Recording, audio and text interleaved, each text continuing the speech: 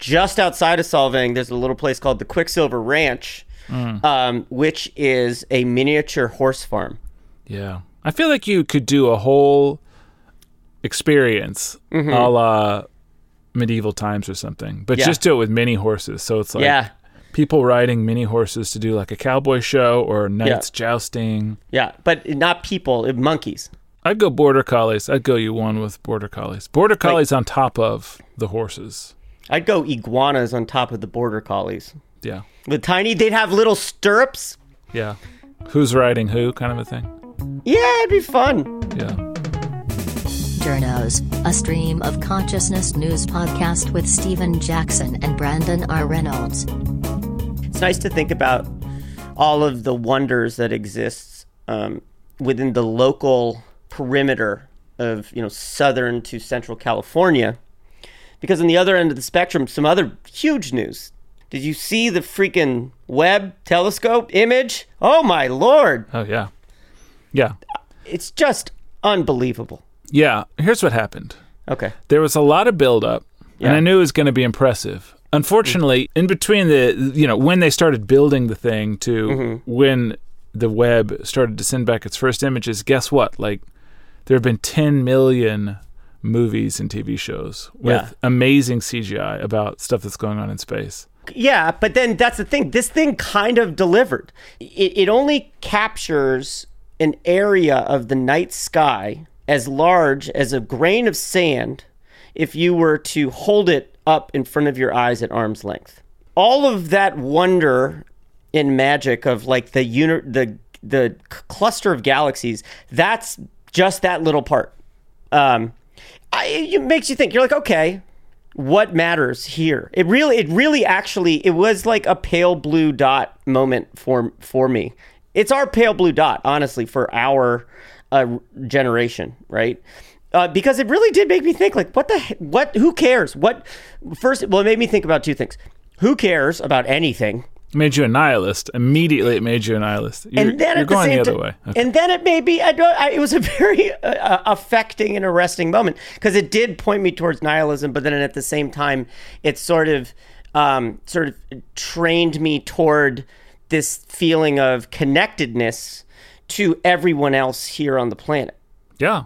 Yeah, I think that's the weird paradox of those kinds of experiences, right? When you're in the presence of the sublime, or, you have even a psychedelic experience in which your ego dissolves. Like, one read on that is behind this idea that the self doesn't matter, there's this bleak feeling of emptiness, right? The existential horror of it all. But it seems like if you go a little farther, the next step is always this deeper connection to all of reality, which is so much more, in theory, fulfilling. And when it happens, you're like, oh yeah, I get that. Yeah. It's funny that the two things, the one must precede the other. Sort of like you have to go into the valley before you ascend to the heavens, man. It also, because it points to this idea, it's like, hey, we're all we got. And this is all you got. We are this tiny fleck in this great abyss, right? And we seem to not care about it at all. And that has actually caught the ire of a number of climate change activists who are also artists over in Europe across the pond. Oh? Yes, and that's the first thing we're going to be talking about today is there seems to be a trend over the last month of weird art activism. So about a month ago, you may have heard of a man who was dressed up as an old lady at the Louvre, wheeled himself into the room where they keep the Mona Lisa behind this piece of bulletproof glass. He's wearing a wig, lipstick. He's all dudded up. So he goes into this room where they got the Mona Lisa. And first thing he does is he jumps out of his wheelchair and he starts trying to smash this bulletproof glass to no avail. Failing that, he takes out a piece of cake and smears it across the glass. Gets up, and he's obviously tackled immediately.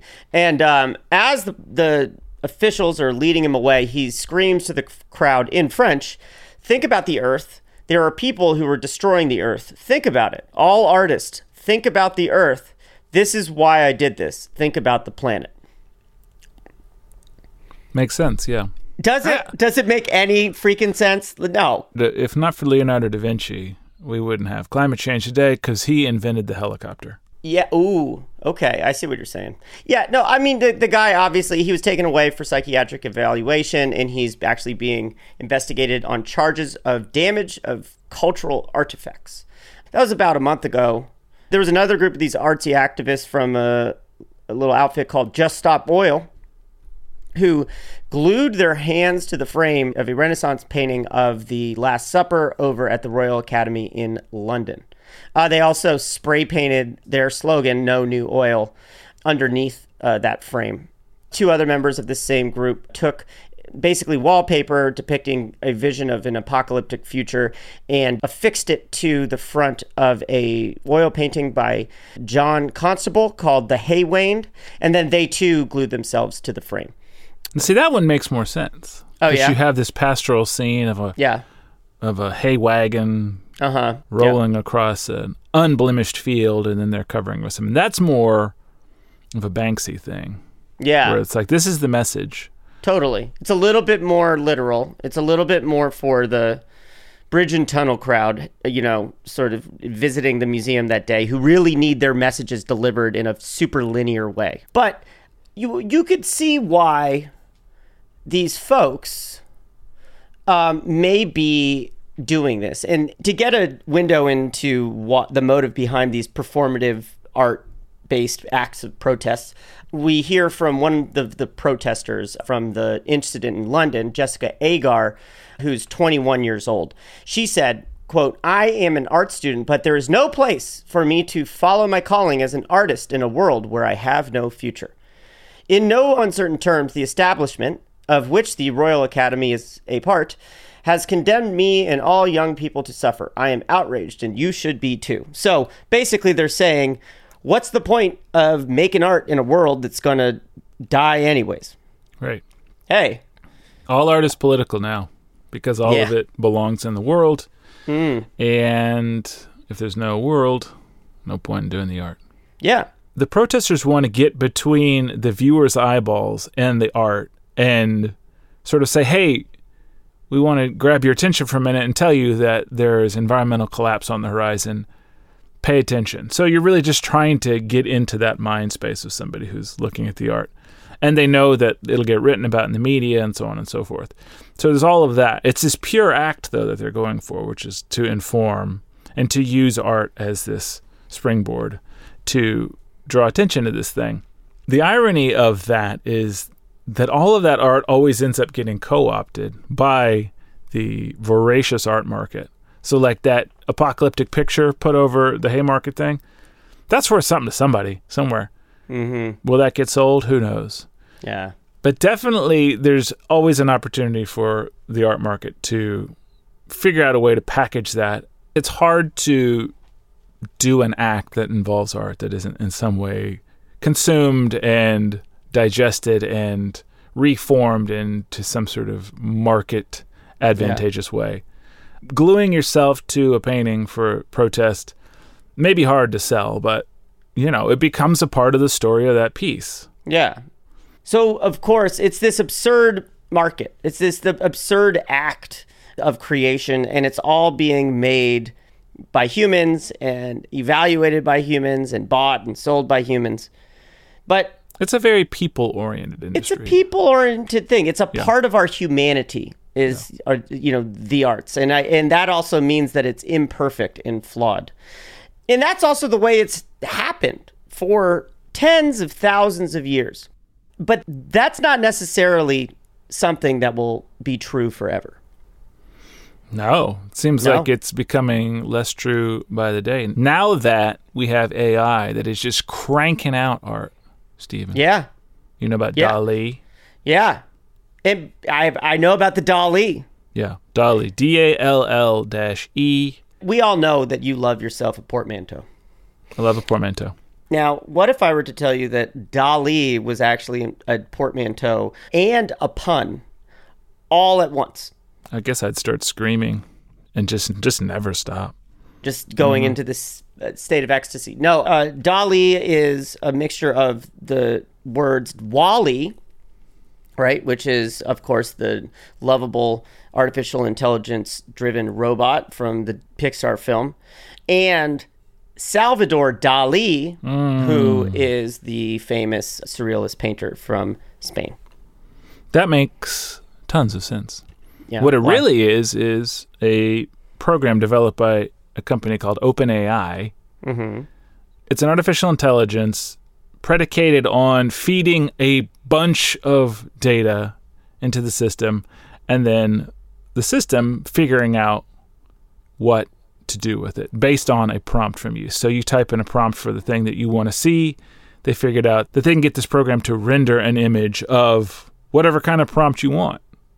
And consequently, all over the internet, by all over I mean mostly on Twitter and some crazy Reddit pages, you see people who are allowed to play with this coming up with just amazing images that are really unbelievable. Some of them in their variety and detail, and then other ones that are sort of vague and really creepy.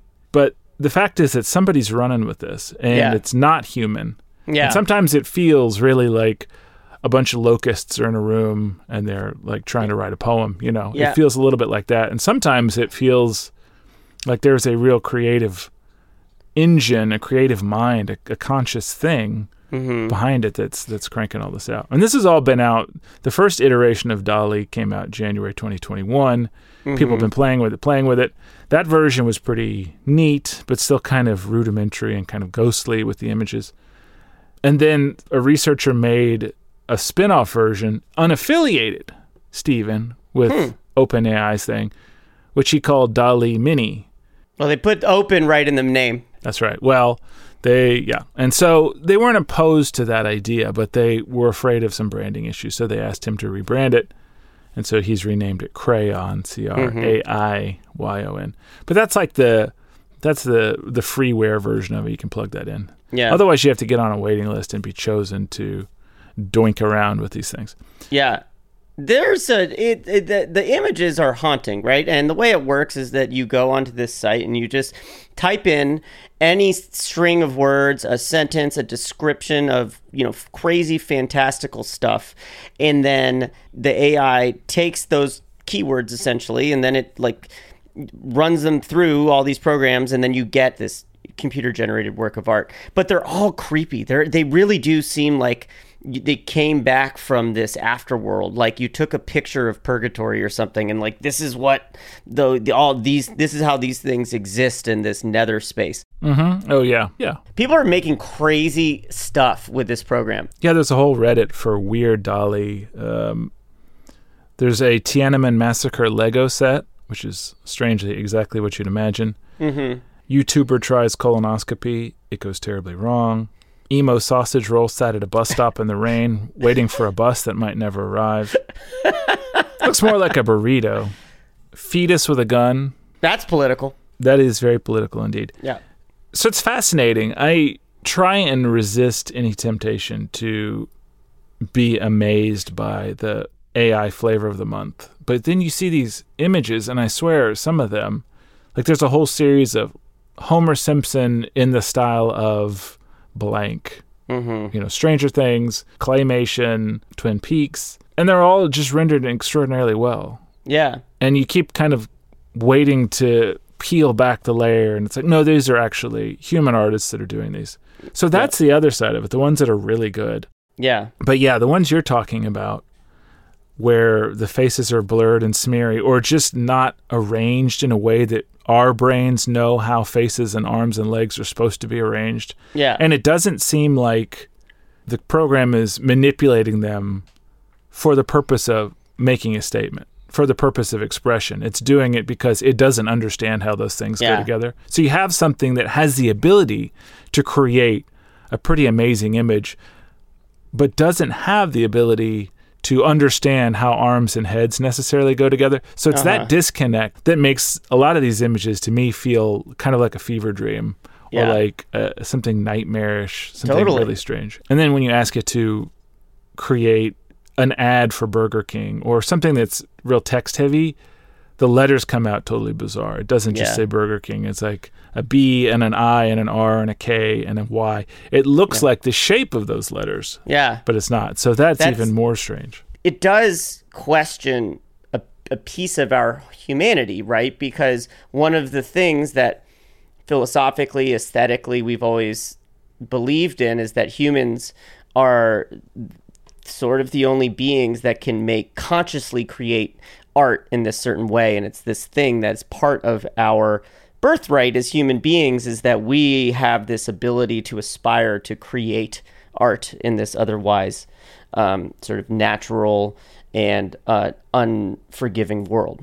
Yeah, it's the thing that separates us from everything else. The lesser species. We're always looking for, Yes. We're always looking for that one thing that makes humans, that makes other things not us. But then you go, but then we find out over time, it turns out all these other species use language, use tools.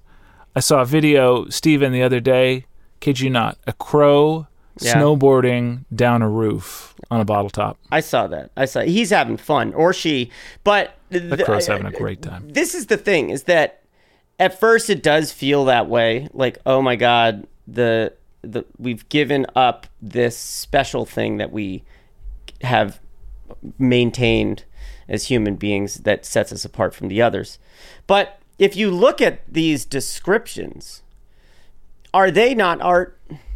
That's a great question. I think about this too. It's not like DALL-E came up with Tiananmen Massacre Lego set on its own. That's all human driven. And then the program reached into the vast archive of all of these images on the internet. And what's really fascinating is how you put these disparate concepts together. Exactly. To try to beat the system, to try to make it be as trippy and twisted as possible. And so they come out as these sort of like twisted futuristic haikus of like weird word soup that a human still mishmashes together, and then it comes out as this sort of weird, almost like Zen poem. Yeah. Well, the game is, can you foil the system? But also, I have this crazy idea in my head. Let's see how closely DALL-E will match that with these 9 images in question. And again, the first version, DALL-E 1, came out January of 2021 and was pretty rudimentary, right? There were all these things that researchers figured out were the flaws. Because, they built the thing and then they're like, well, how well does it work? All right, well, let's open up the old hood here. I mean, tell me, like, what makes this thing tick? It's funny, again, if you're thinking about it like it's a creature, it's hard to place where it is cognitively. It just resists this idea of thinking of it as a 6-year-old or a 12-year-old or a 13-year-old. So I'll just run through a number of interesting observations that the creators figured out as they were testing it in the early days. So you can plug in an armchair in the shape of an avocado. It's one of their test images, right? They plug that term in. Makes sense. So DALL-E generates all these images of chairs that sort of look like avocados, and some are better than others, but they conclude DALL-E is smart enough to take the shape of the avocado and to map that onto the shape of a chair, and then to turn the seed of the avocado into a cushion in a lot of these. So that shows a lot of initiative, Stephen. It shows a lot of gumption. Yeah. Moxie, and some inspiration. But on the other hand, if you say, I want a red box on top of a blue box, it may work to do that pretty well. But apparently, if you try and have a large box sitting on a small box, the researchers say DALL-E has a lower success rate when asked to draw a large object sitting on top of a smaller one, when compared to the other way around. Why? They don't offer an answer to that. What? It's just hard for DALL-E to process that. Yeah, that's interesting. You know what? It points to the limits of our own cognition too, right? It reminds us that we're human beings.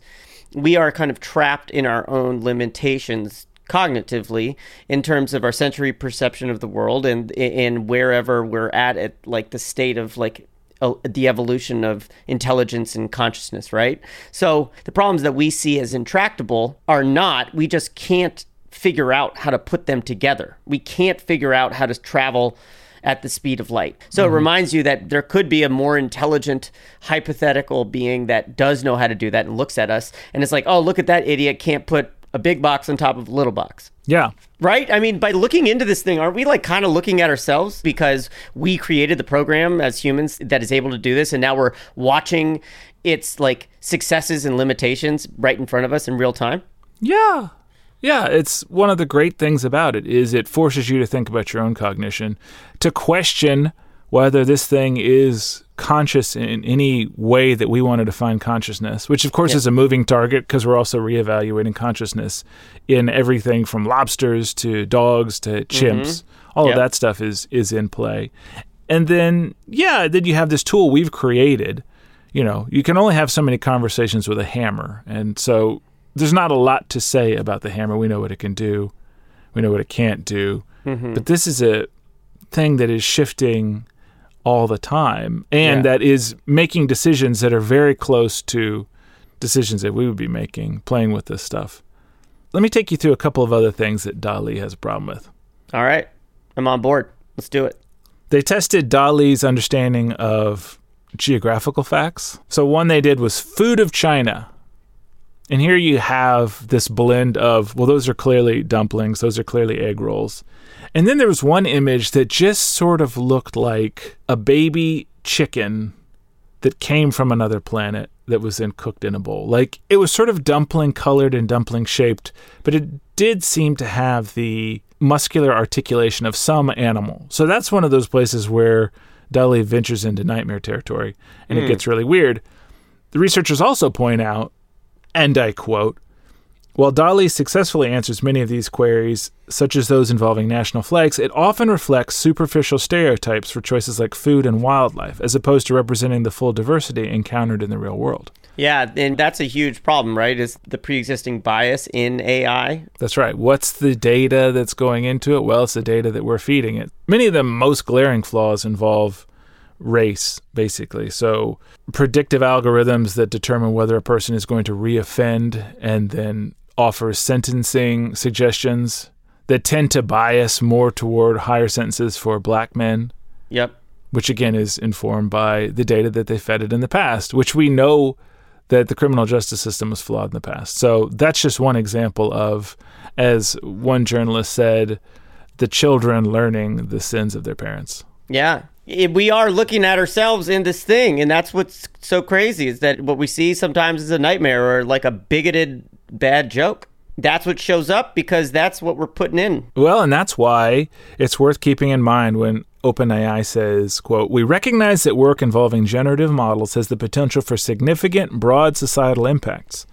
In the future, we plan to analyze how models like DALL-E relate to societal issues like economic impact on certain work processes and professions, the potential for bias in the model outputs, and the longer-term ethical challenges implied by this technology." So clearly, it's not just about drawing Homer Simpsons in various genres. It's also about solving these big problems that we, like you said, can't wrap our minds around. So we're building another mind that will look at it from this whole other perspective, potentially figure out how to make highways work better, or design cities better, or criminal justice. I mean, is this all possible?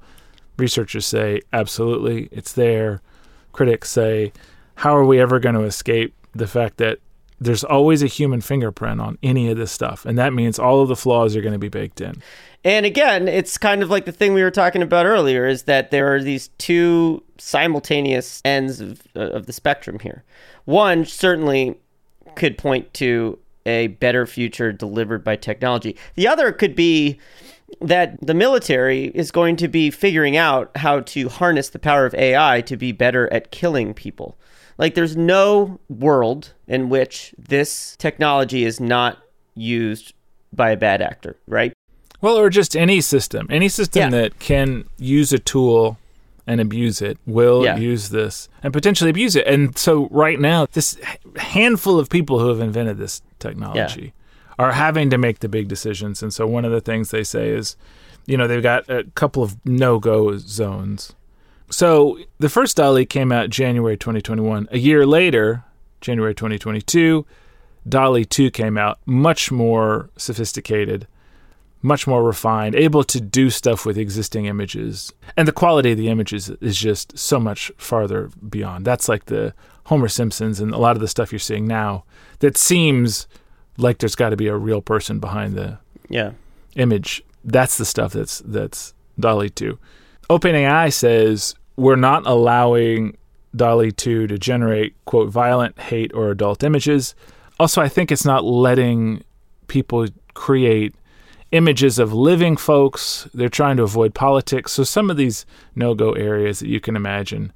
And that's all because they don't want to create deepfakes. Yeah, but you can't put the toothpaste back in the tube here. You can't create the framework for this type of thing and then say it will not be used in a potentially harmful way, because the only way they're preventing that currently is they minimize the robot's exposure to these concepts, or they minimize the type of content that they're feeding into the training module, right? So they're shielding them from all the ugly bad stuff. That's it. The minute you have it in the hands of somebody who wants to start feeding in all of this nasty stuff, again, there's no way to prevent it from thinking about how to make a better bomb eventually, or any of these other big problems that we're facing. And it brings up these super scary things, brings up these super exciting things, but we can't get away from seeing ourselves in these nightmarish images, both literally and figuratively.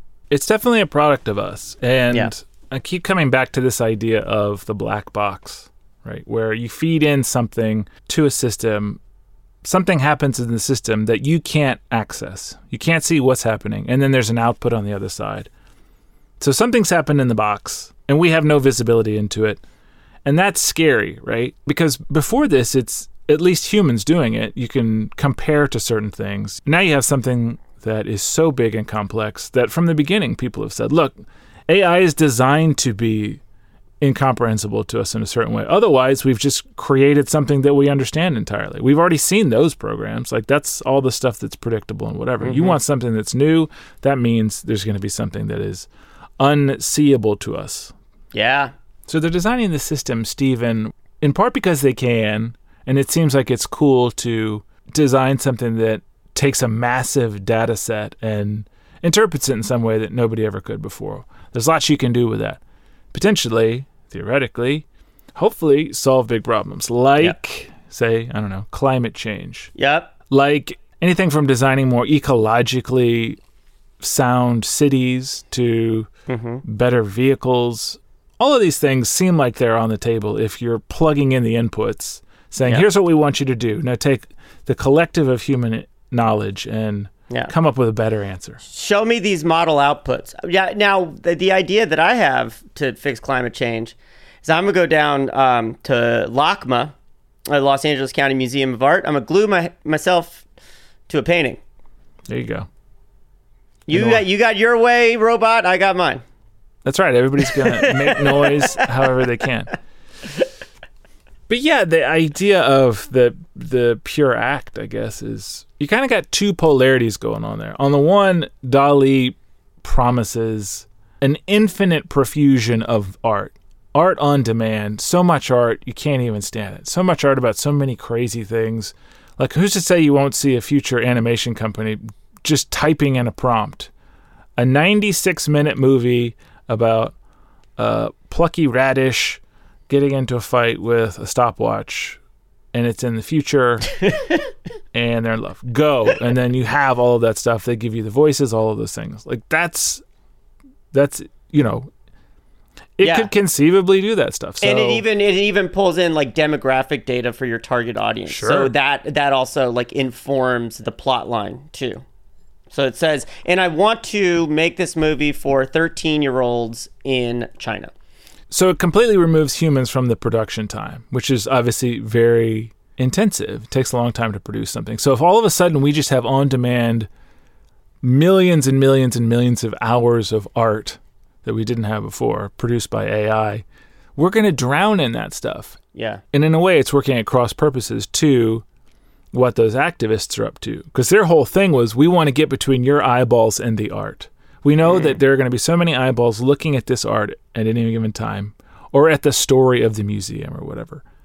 But if now there's even more information to distract us, to engage us, it's going to be that much harder for those messages to get through. For that kind of action to get through, right? Yeah. The truly human act that's trying to sort of step outside of the system. In the same way that the art market absorbs Banksy no matter what, you know, a future AI could incorporate any kind of data. And so any message would just sort of be lost in this hall of mirrors and recombinations and, you know, strange new forms. So that's scary. I mean, that's one of the scary things to me is thinking about a world in which we have that much more stuff to deal with. No matter how much of a robot you have there, it's still only as ethical right now as, you know, a human being, and who is very flawed. And, you know, you think about all of this stuff too, and it makes you wonder, like, where else is this going on in the universe?